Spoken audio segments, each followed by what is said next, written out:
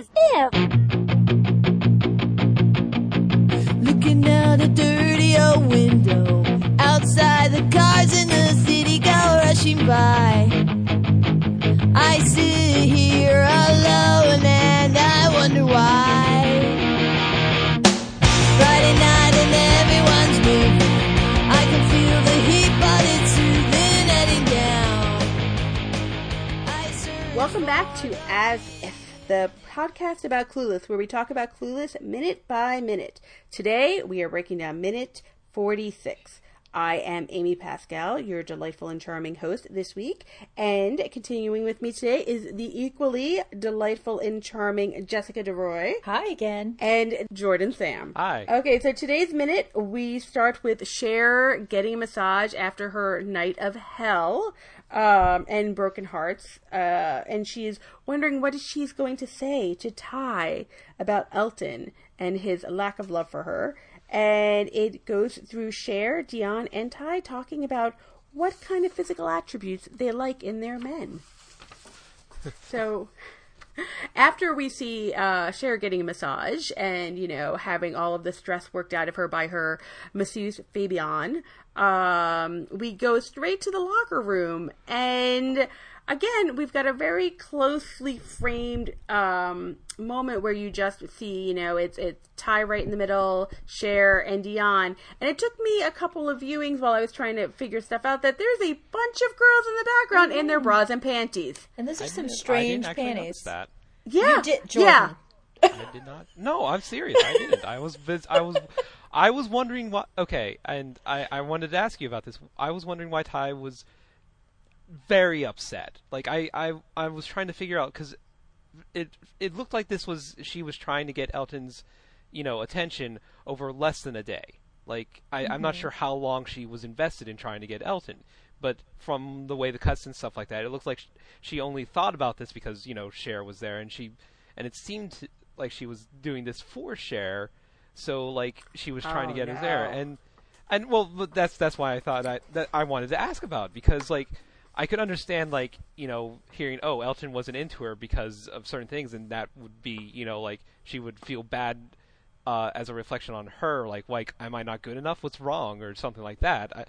I can understand that, but it also, she was crying over the fact that, you know, she wasn't going, you know, that she wasn't going to be with Elton in some sense, and it just seemed at the time to me odd, like I said, because it just seemed she only had like maybe a little bit of emotional investment in this. And again, I don't know if that's because I just thought the pacing was really that quick, like I said, like it seemed to me only a day, or it's because I'm an emotionally stunted human being. No, this is directly from Emma. So okay. in the book, the Harriet, the Ty character, already knows there's a Travis, Robert Martin, that she's already met. She spent time with him and his sisters, and she's pretty much in love with him. But Emma has deemed him unworthy of Harriet's affection. So she's found Mr. Elton, the local vicar or something. He's one of those, you know, British religious people I can never keep straight. And so she convinces Harriet, who's very impressionable, just like Ty, that this is the man for her. So she's not, it didn't originate with her. Her heart already belongs to somebody else. So I think it was just kind of that disappointment of when you think that that's the person that you're going to be with, and just that disappointment of being rejected, I think. So I don't think you're misreading that. I don't think she was that invested, but she was as far as being rejected. Okay. See, in that context, now it kind of makes sense to me. See, I'm going to go, because my reading of it without having seen Emma is that this is such a teenage girl thing. Yeah, that too. And Yeah, this that was is the other part. such a girl, like a lady thing in general, but especially teenage girl thing, because, and I don't think it was a day. I'm guessing it was probably over the course of a week. Yeah. Like, you know, that sort of a thing. But there is definitely the part of it where Cher has deemed the Travis unacceptable and wants to push her to Elton. But she, you know, God, this happens. I mean, you'll hear these stories so many times where it's like, oh, well, we were in 6th grade and my boyfriend had 2 friends and we decided that like they needed girlfriends. So I asked my 2 friends to be their girlfriends. And, you know, you've got like that part of it, and that's at a younger age. But then as it gets older and it's like, oh, like somebody actually likes me. I mean, when you so desperately want to make a connection, and, you know, it's so hard to do that. And then plus, like, you know, you're at an age where you're so like insecure, and, you know, you've got Ty in this new school. So it's like, while she is a fairly confident girl in a lot of different areas, she is still a teenage girl.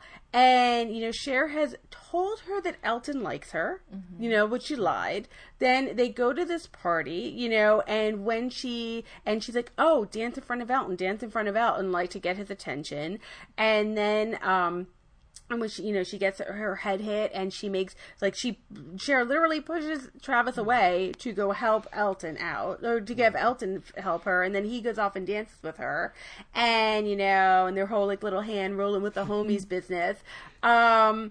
These are all so meaningful, and these little moments, and it's like, I still do this with, like, people that, you know, that I'm interested in or I'm attracted to, and especially when you feel like there's a spark of something, and it's not that, oh, they had a date and it didn't work out. Or, oh, they kissed and it was kind of weird. It was, no, he doesn't like you. And, like, she immediately, like so many girls do and women do, she blames her body. Like, you know, it's like, if I was in a different body, he would have liked me. And, you know, it's like, it's my hips. Like, you know, and I love that Dionne's immediately like, no, that's not the reason. Like, and then both she and Cher agree that, you know, like, no, Elton's just a conceited jerk who, like, thinks he's God's gift to women, and Ty can do much better. And then, like, the next thing she said actually breaks my heart, like, even more than, like, her first sadness, because I have been there. I've heard these stupid pep talks, like, all my life, like, oh, you can do better, you know, like, he's not good enough for you, whatever. And she said, you know, like, if I'm too good for him, then why am I with him? Like, how come I'm not with him? Like, why doesn't he want me? And, like, that is so universal. You know, I think a lot of the theme that's been running through a lot of these episodes is that, you know, this movie is, like, really like The Haves, you know, like, you're watching kind of the drama of The Haves, but it is so relatable. And it's like, while Ty isn't, you know, like, Ty is probably more relatable than, like, the Chers and the Dionnes in a personal thing, but it is, like, that's such, like, especially a teenager thing, especially teen girl thing, but I think it's still a universal thing of, oh, I've been told I have a chance with this person, and then whether or not she necessarily was initially interested in Elton, she's going to start making those connections, you know, as most people do. Like, oh, you're interested in me? Oh, okay, then I will be, you know, interested in you, and see how we can fit together as a relationship. And then it's just told, like, oh, no, he doesn't like you. And even just as a status, too, because Elton, Elton is he's a high status guy in their circle, and he has an in with, you know, the music industry, and, like, she probably started thinking about this lifestyle and how she was going to fit into their social circle if she got that position, you know, as his official girlfriend. Yeah. Honestly, thinking back on it, I can kind of imagine my high school relationships were anything past being friends was not exactly a wonderful things that happened to me, and I don't really like to think about it, because it's just one of those things where, like, oh, well, I guess you know, I did things wrong or something, which I mean, when you're a kid, that's understandable.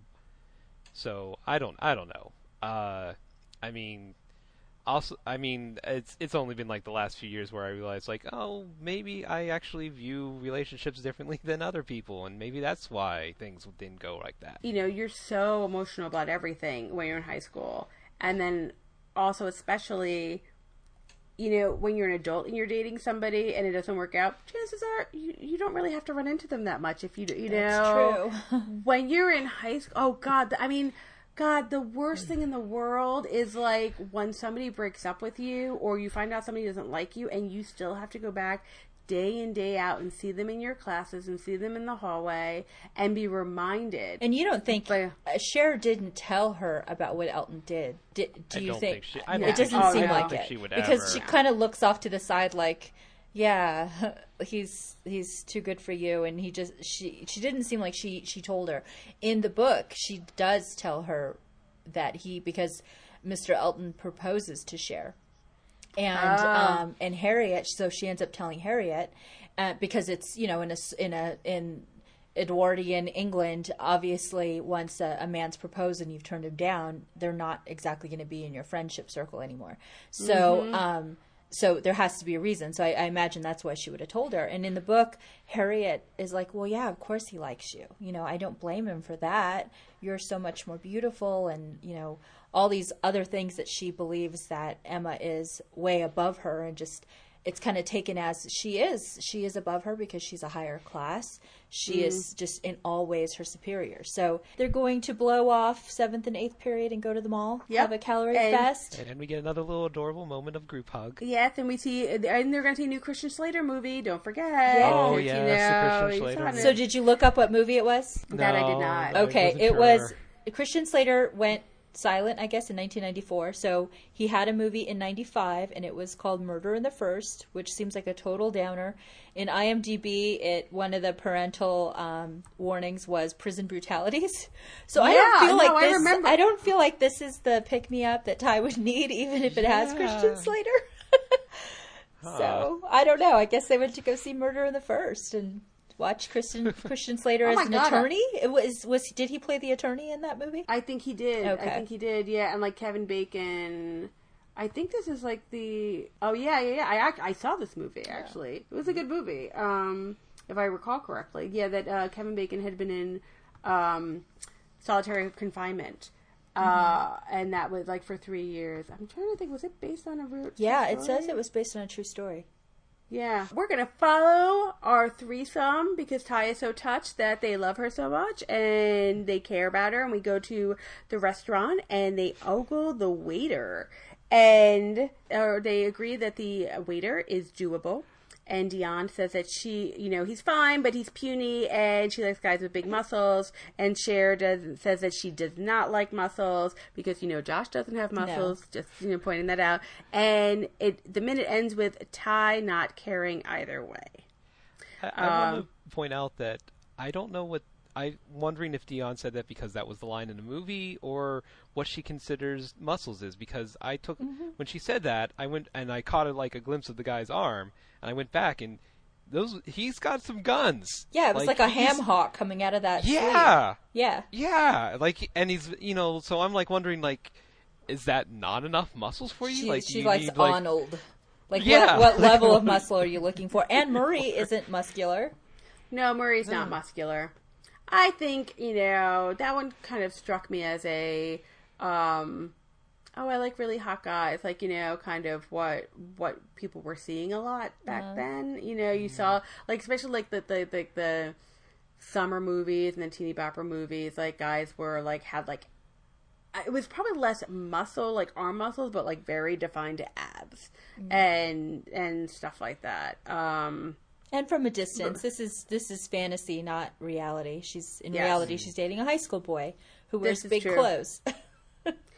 And I just want to go back to these outfits for a second, because both in the locker room and in the restaurant. Because in the restaurant, in the locker room, Dionne is in a bright pink shirt that is completely unbuttoned, button-down shirt, and you see her black bra. Mm-hmm. Then we get to the restaurant. She's buttoned 2 buttons and put a leopard blazer over it, but you can still see into her shirt and in her black bra, which seemed awfully questionable to me, because you don't really this whole these 2 moments almost felt like the most male gazy parts of the movie, because like I said, in the locker room, and I thought it was particularly interesting, so you're close up on the girls, but behind them you have the girl in the weird bra and panty set.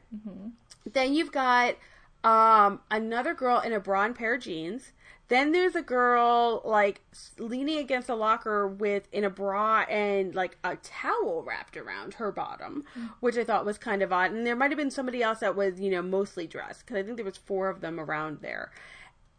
And for a movie that I don't really feel like has a lot of like scantily clad girls, like that part seemed strange and kind of unnecessary. Like, why there were so many like girls in bras and panties.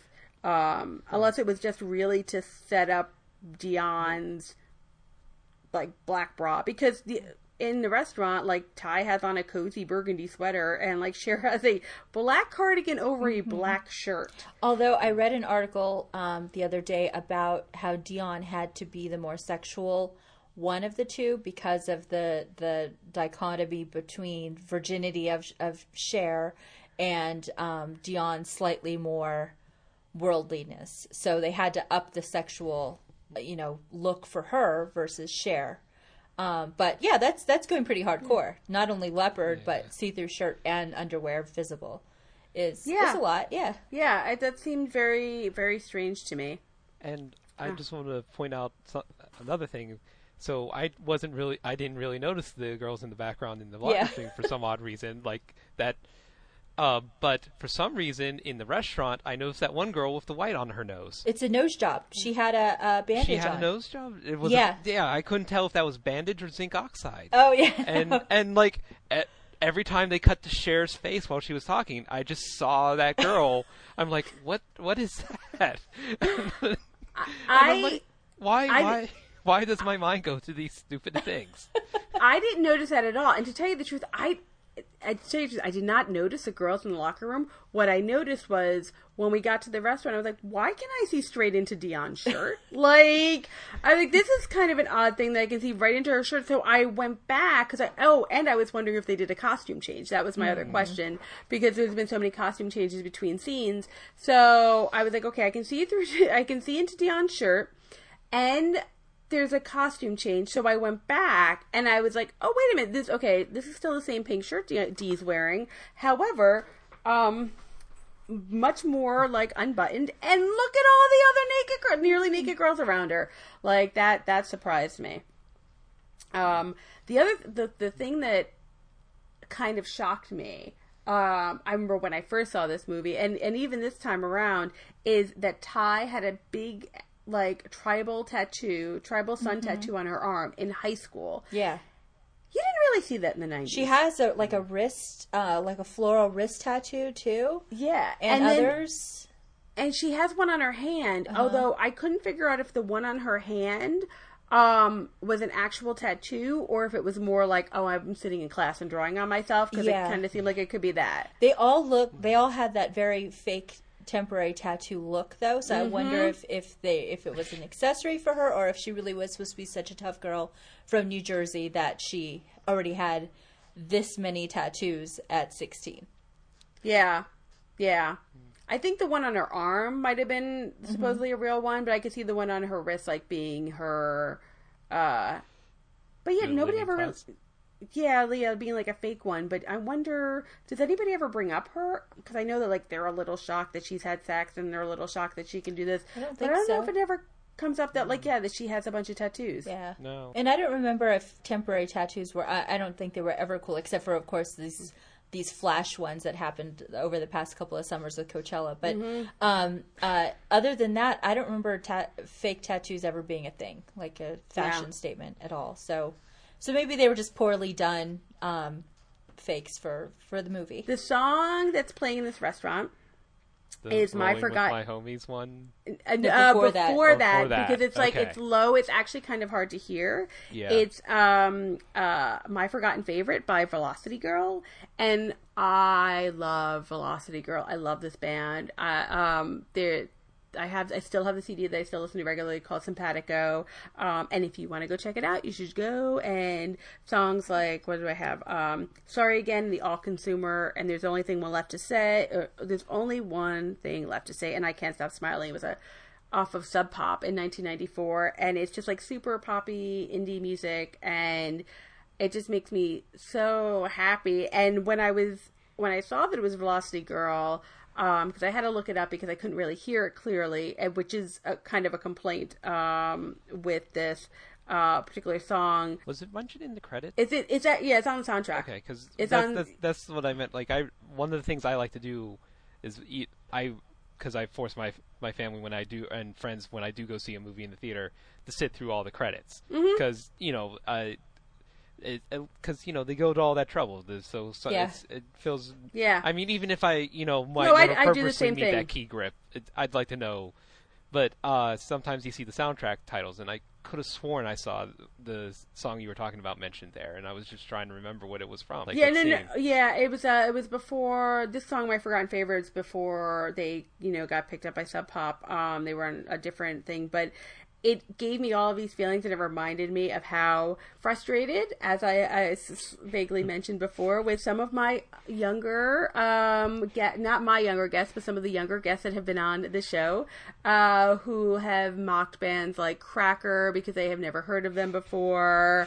And again, Cracker, it's done by David Lowery, and who also did Camper Van Beethoven, and Key Lime Pie is an album that I believe came out in 1987. It might have been 88. And I had the cassette tape that was bright green, and I read all the liner notes, and I swear, like, that changed my life and, like, changed my writing style, like, in this kind of dry, sad, sardonic thing. And I got to interview him once. And, like, I've interviewed a lot of people for projects and things, and that was one of, like, the biggest highlights of my life. So when I hear people going, I've never heard of Cracker, is it Uncle Cracker? I get frustrated. Because they're so good. They're so good. I mean, songs like, Take the Skinheads Bowling and Teen Angst and whatnot. And then I also want to address one other thing, which is the Lightning Seeds, that were big on 120 Minutes for a while, with the Adorably Poppy Pure and All That I Want, or All I Want, rather. So while some people who did not grow up in this era don't know these songs, and I understand, and honestly, even a lot of people who grew up in the era, like, there's no way you would have known them. Like, I was a big 120 Minutes person. Did you listen to or watch 120 Minutes? No, see, No, me either. And like for I feel like my ranting, and now both of you are like, no, I'm very sorry. Like, it sounds like we would have heard some amazing music if we listened to it. So that's why we're sorry that we didn't. Yeah, I feel like I wasn't... Well, I didn't discover my own music, I guess, till probably a couple years after that. I was just listening to whatever was on the radio. Are there other teen movies you enjoy? The John Hughes oeuvre, the 1999 Resurgence, Mean Girls, the current stuff with based off a bunch of YA books. What are your favorite teen movies? Or do you not like teen movies in general? So I went to see 10 Things I Hate About You in the theaters, like I think I mentioned earlier, or that might have been off mic, I'm not sure. And I enjoyed it. Like I said, like, I was surprised if, the fit. Like, I don't remember if the movie made it very clear from the ongoing, or we just at some point realized it and enjoyed it, that it was, kind of a take on the Taming of the Shrew and such. But, like, I've watched, I've watched a couple of teen movies, and just really depends on whether I can relate to them or not. And like you said, like, Clueless, when which surprised me, because this is like the first time that I sat down and watched the entire theater, I was surprised how relatable it was, and how it's a really good movie. And 10 Things I Hate About You was just more of a comedy teen thing to me, like. And I'm trying to think which other teen movies I've seen, but it's hard to remember, because growing up it was more like I saw things like Goonies or the Dirt Bike that's Kids. a teen movie. Yeah, like, those are all teen movies. Like, they're just slightly different. Like, yeah, they're a little like teen and preteen, like, kind of in that, like, that stage right there. Yeah, and part of a lot of people's teen experience, or early, probably preteen. But, like, my favorites now are, I like the ones that are happening now. So I have a 9-year-old daughter. So anything that is, feminist or pro-girl, I like, and I love that those are the types of movies that are coming out now. Hunger Games, things like that. Yeah. I love that. So I'm all for these current ones that are coming out now. My nieces are so into Star Wars now, and I'm so happy. And they love Ray. Yeah, Ray's And- awesome. And I'm so glad, and I was like that movie, and I like that movie so much. But at the same time, I've also gone with my nieces to see the those My Little Pony Equestria Girls movies in theaters, and that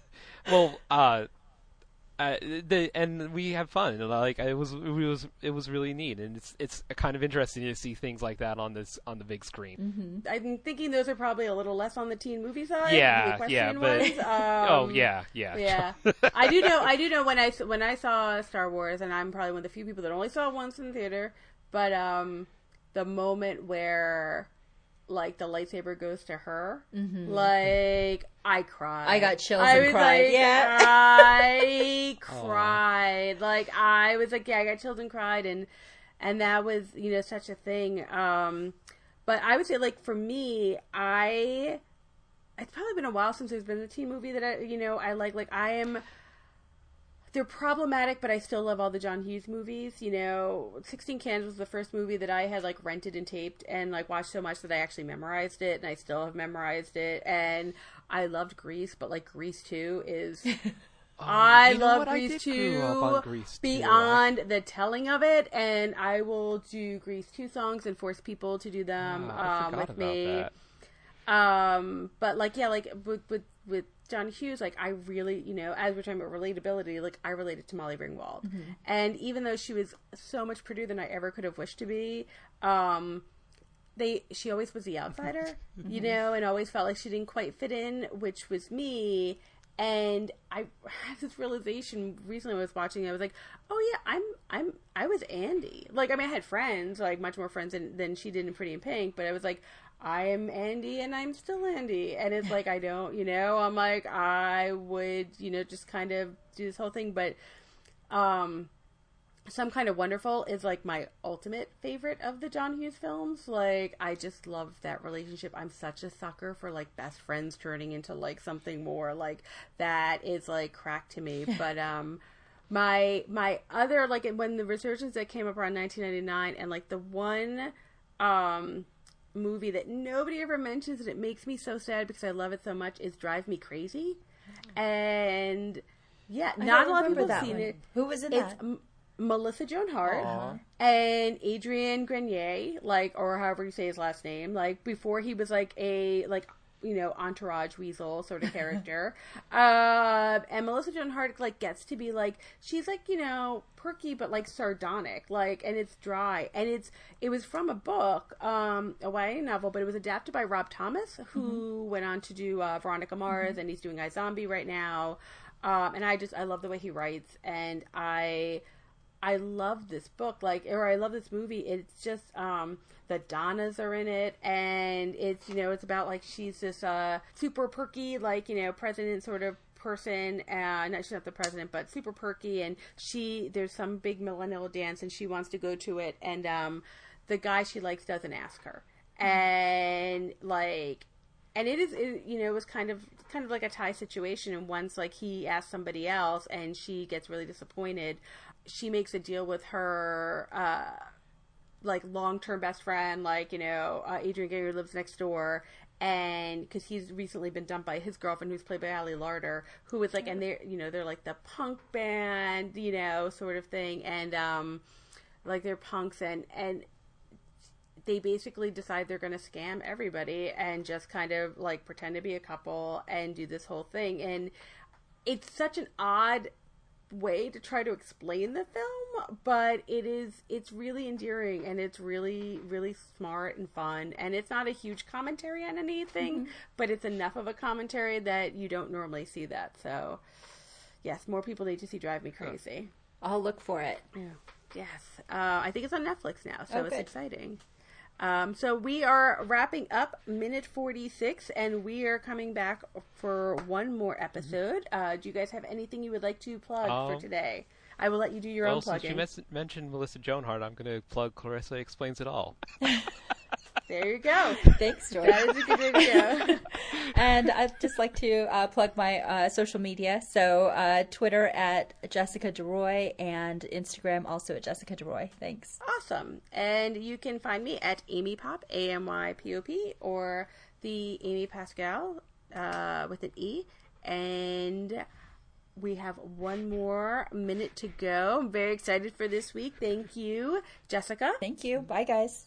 Bye. Bye. Thanks, Jordan. Bye. We will be back tomorrow to discuss our final minute 47. We're the kids in America. Everybody live for the music around. Thanks for listening to this episode of As If, the podcast all about Clueless. It is produced and edited by Darren Husted. Executive produced and hosted by Amy Pascal, with my guests Jessica DeRoy and Jordan Sam. Follow us on Facebook at As If the Podcast. Follow us on Twitter at @asif_podcast. And follow us on Instagram at As If Podcast. All one word. Subscribe to us on iTunes, SoundCloud, Shout Engine, or the podcasting app of your choice. Please rate and review if you enjoy. Clueless is owned by Paramount Pictures. No infringement is intended. All rights reserved. Copyright 2016.